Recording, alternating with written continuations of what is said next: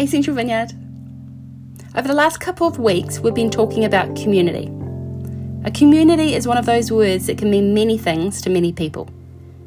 To narrow the scope a little, we've been looking at Jesus' vision of community and what it means for us here at Central Vineyard.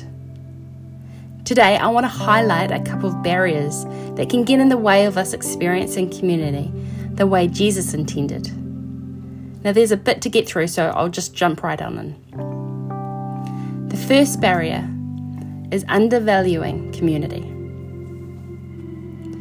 Fergus Miller, an academic historian, wrote this: "The spread of Christianity must indeed be taken as the single most important development which occurred in the period from the reign of Augustus to the death of Constantine." Now, these are pretty strong words from a secular writer, and he is not alone in his convictions. The incredible growth of Christianity is arguably the most remarkable sociological movement in history. When you look at the numbers, they are staggering. It is generally agreed that Christians started with only a few dozen followers in 30 AD. By 350 AD, the figure was over 30 million, with Christians making up the clear majority of the Roman Empire. Rodney Stark, a sociologist, wrote, "Jesus was a teacher and miracle worker who spent nearly all of his brief ministry in the tiny and obscure province of Galilee, often preaching to outdoor gatherings. A few listeners took up his invitation to follow him, and a dozen or so became his devoted disciples. But when he was executed by the Romans, his followers probably numbered no more than several hundred." He then asked this question, which many other scholars are asking: how was it possible for this obscure Jewish sect to become the largest religion in the world? One of the big reasons for the growth of the Christian church, according to scholars studying ancient history, was not solely the teaching. They believed people were converted not because of what the early Christians believed, but because of the way in which the early Christians behaved. Joseph Hellerman, from the book When the Church Was a Family, stated it was the social solidarity experienced in the early Christian churches that caused others to embrace becoming a Jesus follower. He said this: "It was not that loving one's neighbours was solely a Christian virtue. It was that the Christians appeared to practice it much more effectively." The early Christians' love and community was really unique for that time. They were living as a highly unlikely family, with many coming together that usually wouldn't. It was multiracial. There were people who were noble of birth and those that weren't. There were slave and free, and they were sharing common life like a family. They were known for not only looking after their own community so well, but for looking after those outside of their own new family. If somebody was sick, if someone was poor, the Christians would care for them. There was nothing to gain from it.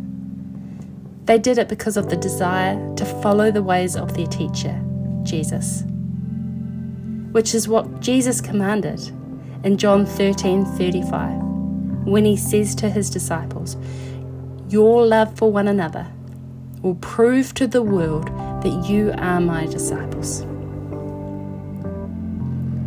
The demonstration of love is seen in Acts 2:42-47, where it says all the believers devoted themselves to the apostles' teaching and to fellowship, and to sharing in meals and to prayer. A deep sense of awe came over them all, and the apostles performed many miraculous signs and wonders. And all the believers met together in one place and shared everything they had. They sold their property and possessions and shared the money with those in need. They worshipped together at the temple each day, met in homes for the Lord's Supper, and shared their meals with great joy and generosity, all the while praising God and enjoying the goodwill of all the people. And each day the Lord added to their fellowship those who were being saved. Now let's pause for a moment. It is so easy to be inspired and marvel at what was done then and fail to ask the question, what can history teach us today, for us now? Now, there is a lot in that text that we can draw from, but I want to focus on the general theme, which is this: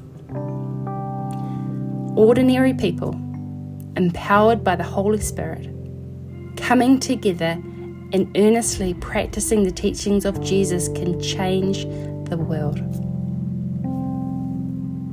Do we believe this for us today? I know I don't all the time.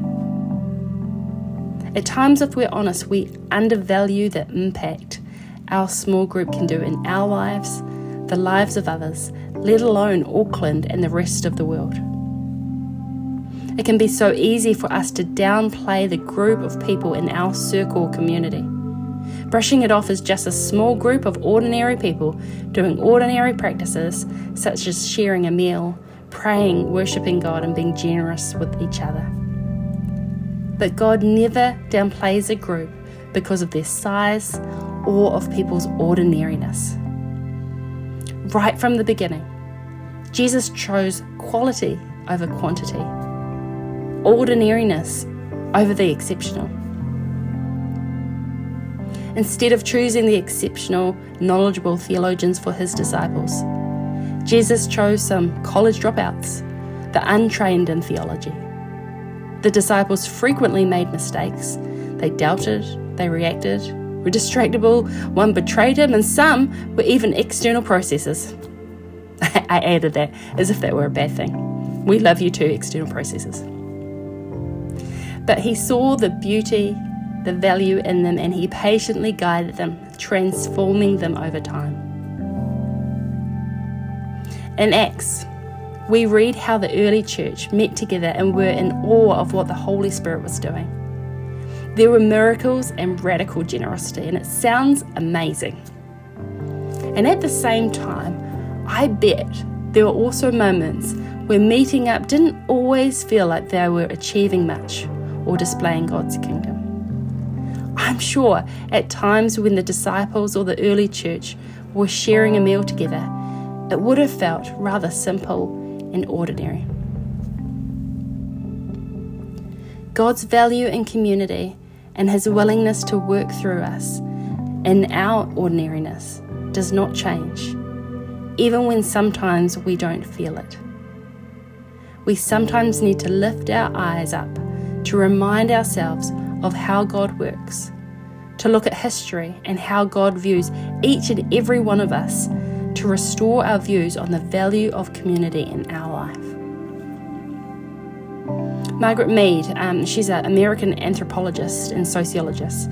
She studied men like William Wilberforce and Nelson Mandela, who changed history, but they did not do it alone. They always did it with a small group of people surrounding them, doing seemingly small acts, giving themselves to the vision, praying together regularly. And at times they failed, and then they had some successes. They kept going, moving towards their big vision to abolish slavery, to fight against the apartheid movement, and they did it together. Margaret Mead said this after studying them: "Never doubt that a small group of thoughtful, committed citizens can change the world. Indeed, it's the only thing that ever has. Never doubt that a small group, thoughtful, committed people can change the world." Do you believe that? Do you believe that about your community group, your circle? Can you look around your group and your circle and community and see the value in them the way Jesus looked at his disciples? Rob and I met a few celebrities while we were living in London through our jobs, which was fun. I remember one time, David and Victoria Beckham came into Rob's school to pick up their son. And you should have heard the talk amongst the teachers. It was one of awe, wonder, and amazement. It's all too easy to look at celebrities in awe and wonder, and then fail to see the value in the seemingly ordinary people around us. I would love for us to fully see the value and awesomeness in the people around us the same way. For us to be like, wow, have you met Roseanne? Have you met Bethany, Chelsea, Graham, Lauren, Cherise, Mike, Te Rangi Maria, Jen, Toby? I wish I could name all of you. They're amazing. And for us to assign value to and see people the way God sees them. Eugene Peterson said this: a community of faith flourishes when we view each other with this expectancy, wondering what God will do today in this one and in that one. When we are in community with those Christ loves and redeems, we are constantly finding out new things about them. They are new people each morning, endless in their possibilities. We explore the fascinating depths of their friendship, share the secrets of their quest. Now, the second barrier is when we idealize community. Now, we all have desires and hopes and expectations when embarking on something new, like maybe a new job or a new relationship. And some of these desires and expectations are conscious, and some we may not be aware of until these expectations aren't met. What happens though when we bring these desires and expectations into a church community? According to church leaders, there are 4 common phases people go through when entering a church community. The first phase is called the heavenly phase. And this is the early days of attending a new community or church, and is often marked by romanticism. And just like it is when you're in a new relationship with someone, you're excited. It's hard to see the flaws and the mistakes. It's hard to see the sins of people. Why? Because you just got there. Everything and everyone seems wonderful. And perhaps you're new to Central Vineyard. In fact, perhaps you're so new that you've been watching us online but have never visited us. But you're thinking maybe, wow, this church is awesome. Maybe you're thinking, I love their teaching. They seem passionate but not too hyper-spiritual. I agree with all their programs they have on, the communication and especially the creative design. I can't wait to meet them. This is going to be the best church around. And don't get me wrong, I love Central Vineyard. The people here are great, godly, wise and generous, but stick around. Stick around for just a little bit, because what often happens next is this stage, the disillusionment phase. This is the letdown period, where you find out that the church has flaws, and people aren't as loving and kind, selfless, wise, whatever you want to fill in the blank, as you thought. You find out that the leader of the church, me, maybe Dan or Rob or Gabs, Vivek or Ella, doesn't see everything in the same way that you do. And this is where disappointment, anguish, and despair comes. And this is the time where people often want to leave. They're missing the heavenly phase. But if you remain in the community, hopefully you'll move to the next phase, which is the recognition phase. This is where you come to the conclusion that the community you're in isn't heaven or hell. It's not full of either absolute angels or whatever you've been calling them in your mind. Rather, it's full of broken people who likely have been formed through their own experiences, their own trauma, and imperfect families. This is where we ourselves recognize and acknowledge our own unrealistic expectations. In this phase, instead of running away from the feeling of disappointment or pain, we commit to our community and practice communicating with others directly. We learn how to have tough conversations and work things out while honouring each other. It's recognising that sometimes we are the ones that need to sacrifice or die to our own ideas, opinions, for the sake of the community. And if we can get through this phase of acknowledgement, awareness and sacrifice, we get to the final phase. Love. New Testament love. Now this is still imperfect love, but it is where we are committed to practicing the art of loving others as Jesus taught. This love puts others first. It is willing to sacrifice something. This love doesn't leave when it gets hard. It's not a feeling, but rather a commitment to will the good of another above ourselves. It applies to our friends and our enemies. It is eating and laughing together alongside the hard conversations and disagreements. Paul summarizes this beautifully in 1 Corinthians 13, exhorting the church in how they are to love in community. This love is patient. It is kind. It does not envy. It does not boast. It is not proud. It does not dishonor others. It is not self-seeking. It is not easily angered. It keeps no record of wrongs. New Testament love is less about feeling good, instead thinking of others through a commitment to unity, which is strengthened by habit and reinforced by grace from God. Now, unfortunately, this beautiful linear approach from heavenly to disillusionment to recognition to love to God's vision for the church, it doesn't happen often. Instead, what usually happens is we bounce back and forth between the heavenly and disillusionment phase. Often sounds like this. Here we are in the heavenly stage. Oh, it's amazing. I love it. And then we become disillusioned. So we try another circle. I'm excited about this one. This one's different. They have such a fire, different fire for God. But then, we've hit that wall of disillusionment again. Then we try another group. Going to go to Gratis this time. They seem different. We're back to being disillusioned again. For which by this time we go, this church is rubbish. And then we start the whole cycle again with the next church. When we are jumping from one community to the next, trying to find the ideal community, it's like looking for the magical unicorn. It doesn't exist, no matter how much my 3-year-old tells me it does. It can be so easy for us to damage and destroy the reality of what is your community right in front of you in the name of an idealistic vision. If we're going to mature in being Christ followers, if we're going to take seriously the command that he said in John 13, we need to learn how to manage our idealistic views of Christian community.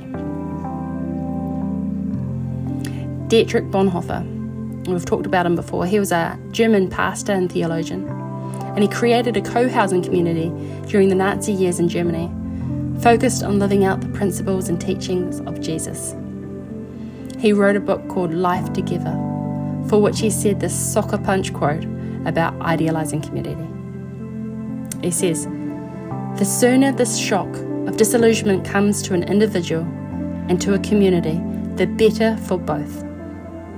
Every human wish dream that is injected into the Christian community is a hindrance to genuine community and must be banished if genuine community is to survive. He who loves his dream of a community more than the Christian community itself becomes a destroyer of the latter, even though his personal intentions may be ever so honest and earnest and sacrificial. Those who dream of this idealized community demand that it be fulfilled by God, by others, and by themselves. They enter the community of Christians with their demands set up by their own law and judge one another and God accordingly." Dietrich then goes on to explain in his book that it should be a grateful heart instead of a demanding heart that we should have for a community to flourish. How often have we come into environments with a demanding heart instead of a grateful one? How many churches split? How many friendships are broken because of the damage done by our idealism and romanticism? Now, I'm not saying that we shouldn't have any expectations. Nor am I saying that we should commit and surrender our whole self to the very first circle of church we enter for the rest of our lives. There is wisdom in who you place yourself around, who is in your life, depending on what season you are in. I'm also very well aware that some people and churches are toxic and abusive, and there are times where it's unwise for us to be a part of. However, my challenge for us today is that if we find that we are oscillating between these first two phases of heavenly and disillusionment, when we find that our pattern of behaviour is to run away when we are disappointed or cut people out of our lives, can I encourage us to commit, to remain and work through these differences with grace, vulnerability, honesty, and love? If you have been hurt in the past from other people or churches, seek out healing. But don't use your hurt as excuses to not love and become vulnerable. There is no doubt about it. Being in the two phases isn't a walk in the park. We're not going to drift into New Testament love by somehow bypassing that disillusionment and recognition phases. But I believe if we can fight and work through this with the grace of God, then we find that our unity together is based on much more than our shared opinions or preferences. We're not gathering around our common interests based on our political views or vaccination statuses. We're not gathering around our ethnic groups or Enneagram numbers. We're gathering around Jesus. C.S. Lewis said, "We don't come to church to be a church. We come to Christ and then we are built up as a church." If we come to church just to be with one another is all we'll get, and it isn't enough. Inevitably, our hearts will grow empty and then angry. If we put community first, we will destroy community. But if we come to Christ first and submit ourselves to Him and draw life from Him, the community gets traction. We have an opportunity to not just participate and join a circle, which is a great start and I encourage you to do, but to really practice the spiritual discipline of community modelled to us by Jesus, loving and valuing people for whom they are, broken yet wildly beautiful. We have the opportunity here at Central Vineyard to be people known for their love of each other that brings about transformation of our lives, for those around us and our nation, just like the early church did, through communities of love. Much love, Central Vineyard.